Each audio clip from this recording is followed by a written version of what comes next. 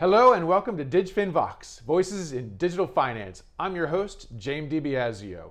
If you like today's program, please share it, like, subscribe, help us bring more people to the channel. My guest today is Venkatesh Saha, Head of International Expansion and Partnerships based in Singapore for Wise, the payments fintech formerly known as TransferWise.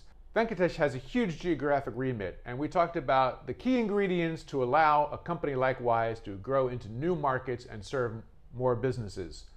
Competition, collaboration, infrastructure, regulation, and technology.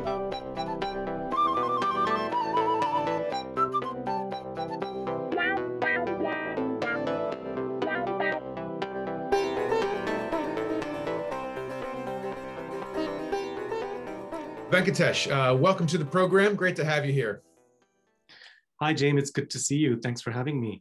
My pleasure. My pleasure. So one of your biggest responsibilities at Wise is to oversee your expansion into new markets. What's the biggest challenge? The challenges are many, but maybe let me first take a step back and talk a little bit about who we are. So Wise is a company. We are 10 years old. We serve 10 million customers around the world. And what we're primarily trying to do is to solve the problem of cross-border payments around the world. We have three pillars of how we do this. So the first is the Wise account, where it's a multi-currency account where you can hold 50-something currencies. The account convert from one to another at some of the cheapest exchange rates in the world. The second is a companion card that is linked to it and lets you spend the money in that account, again, like a local at some of the cheapest exchange rates in the world. And the third pillar is a suite of services that we offer, the biggest one, of course, being the remittance service today. We started in the UK, and when we expanded, our first opportunity was to really look at the broader European Union as an international business. The advantages of being in the UK and the EU back then was that a single license could be passported to multiple countries, letting us be an international business almost overnight once we had a regulatory permission. That story does not hold true as much here in this part of the world. So the first challenge or the first obstacle that any fintech needs to overcome when they come to Asia is that you are dealing with different regulators, different sets of regulation, different interpretations of those regulations. So what we do as a team is to spend time with those regulators, build trust with them, and eventually get the permissions to be able to offer the suite of products that we do here. In those conversations, Venkatesh, do you find that ultimately the regulators have a common interest and it's just a question of meeting the same interest, or can that be quite different? The conversations are varied. So we have some regulators who recognize that fintechs can be seen as reliable partners that bring a suite of services that could be better than what traditional incumbents offer today, and that help lower prices and therefore give an overall better experience to the consumers.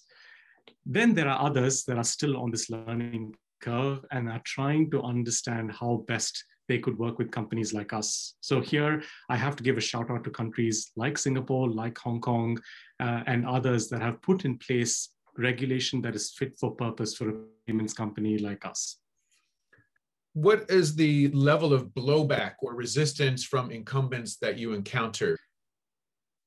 Even though we may be independently regulated in every market that we go into, we still depend on partners, whether it's banks or other payments companies, to connect to the payment infrastructure. Why do we need this? We need this in order to pay out the money that you're expecting from a friend or a loved one abroad, or collect money from you in case we need to send that money on your behalf internationally. Mm-hmm. What we're seeing around the world, though, is this broad trend of de-risking, where banks or traditional incumbents in several markets do not seem to be particularly keen to want to offer banking privileges to fintechs like us. Without access to the payment network, we will not be able to offer our services even if we were licensed. So what we are doing is to actually go and connect to payment systems ourselves. This allows us a few different benefits. One is it takes away any risk that I don't want to have to wake up tomorrow and worry whether my business still exists or not. But two, it allows us to control the entire consumer experience from start to finish, while also being able to continuously reduce prices. So we've obviously connected, as you might know, to the faster payment system in the UK. We also bank directly with the Bank of England there. And here in Singapore, we are among the first batch of companies that is now connected to FAST, which is the local instant payment network here. Are you finding ways to try to, I guess, what's your solution to how to best connect and leverage the growth of these faster payment systems, but which are all being designed uniquely and domestically? I think it's important to understand from a cross-border perspective, what do these instant payment networks actually solve for? Mm-hmm. So back in the day, 10 years ago, before Wise or formerly TransferWise began, wanted to make an international money transfer, you had to walk to your bank branch, fill up a form, chat to the teller, and then really hope and pray that the money would get to the other side. So you wouldn't know when it would actually reach. You also wouldn't know how much would reach because all of these fees were non-transparent. Right. The reason why this is slow and expensive is because of the traditional correspondent banking network. So money has to sort of move through these set of correspondent banks, which act as middlemen. Each of them take their cut as money moves along the way. So what these instant payment networks do is a few different things. First is by allowing participants like us to connect to them. This means we can either receive payments or send payments within a few seconds. So if you were sending money, let's say from Singapore to the UK, where we are directly connected to these payment systems, we receive money in a few seconds and we can pay out money in a few seconds on the other side. That means your end-to-end transaction time of moving money internationally, it could be 20 seconds or less. And that's what we define as instant. So today, more than 30% of our transactions around the world are 20 seconds or less or instant. And this benefits both consumers and businesses alike for whom time is money. So we feel that a company like us that stands at the middle of trying to bring all of these instant payment infrastructures together could be one of the many solutions that any good instant payment infrastructure could offer. Okay. As you grow different markets, you hinted that the regulations and the infrastructure can vary. And I guess the more you expand internationally, the more of that variation you encounter. So as you're growing, are you finding that this is something where Wise is scaling and overcoming these differences to create something that is, super efficient at all levels? Or are you finding that fragmentation is setting into the business model as a result of the greater diversity of marketplaces? At the core, we are focused really on one thing, which is to make the cross-border experience, which is sending, receiving, storing, and spending of money across multiple geographies, cheaper, faster, more transparent, and more convenient. Mm-hmm. Right? So if you look at it within this lens, yes, scale is definitely helping us. The more money that we move, the cheaper it becomes for us, and we are then able to pass on those costs to the consumers. What does take time, as I mentioned to you earlier, is this ability to continue to interact with regulators as we want to open in new markets. So is it getting faster as regulators understand fintechs? Yes. Is it fast enough for me? Not at all. I don't think it ever will be. But we acknowledge that this is a journey that we have to get on. And it sort of, as one regulator famously told me, think of this as a marriage, right? We need to have this long courtship before I can feel confident enough to let you in. And that's the approach with which I go everywhere. Okay. But I would say the positives is that the acknowledgement that foreign exchange is a problem. So we are seeing this move towards transparency coming from regulation as well. So today in the European Union, there is actually a regulation which insists that financial services providers must be transparent on the fees that they should offer. We're seeing similar trends in Australia, similar trends here in Singapore.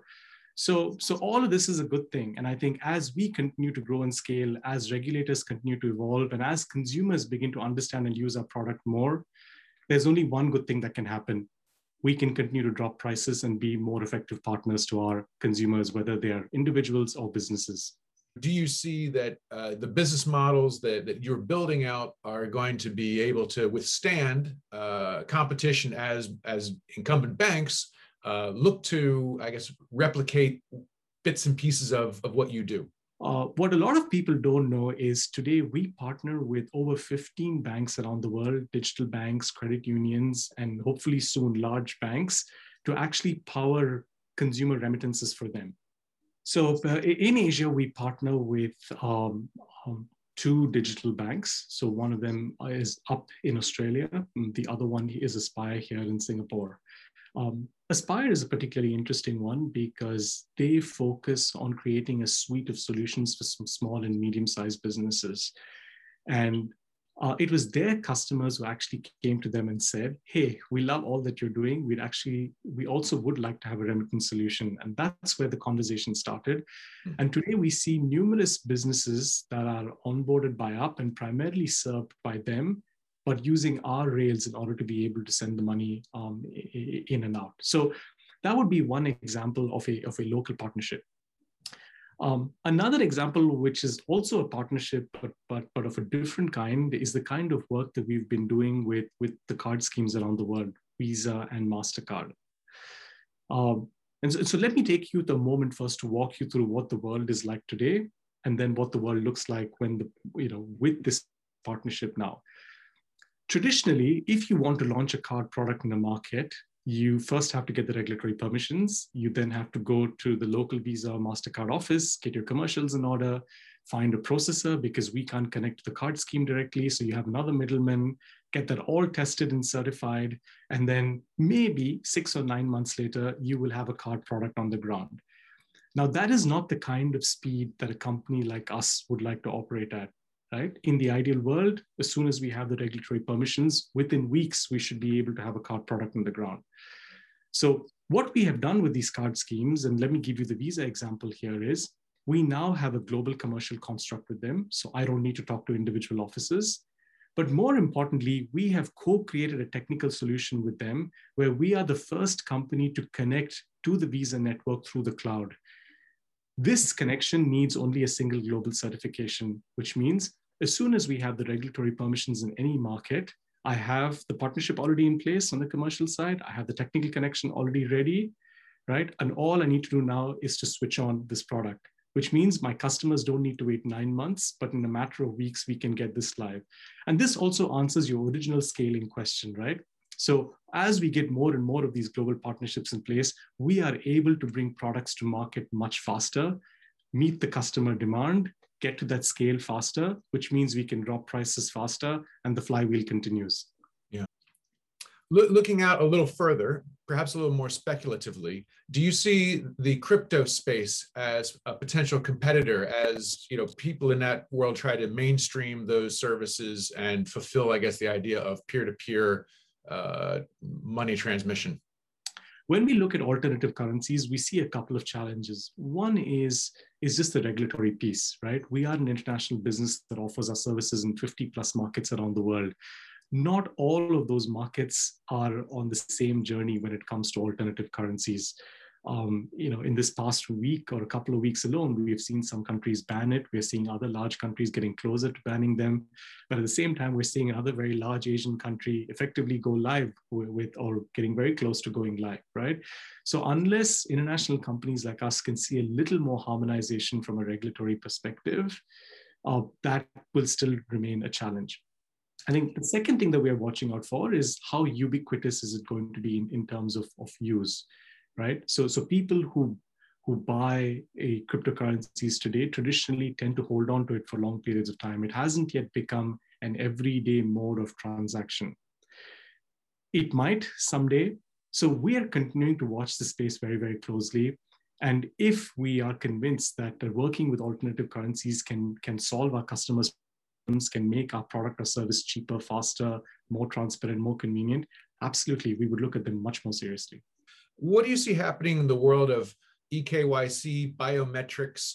What's happening on the tech side of these things that you're able to onboard into your processes, and just where do you see it going?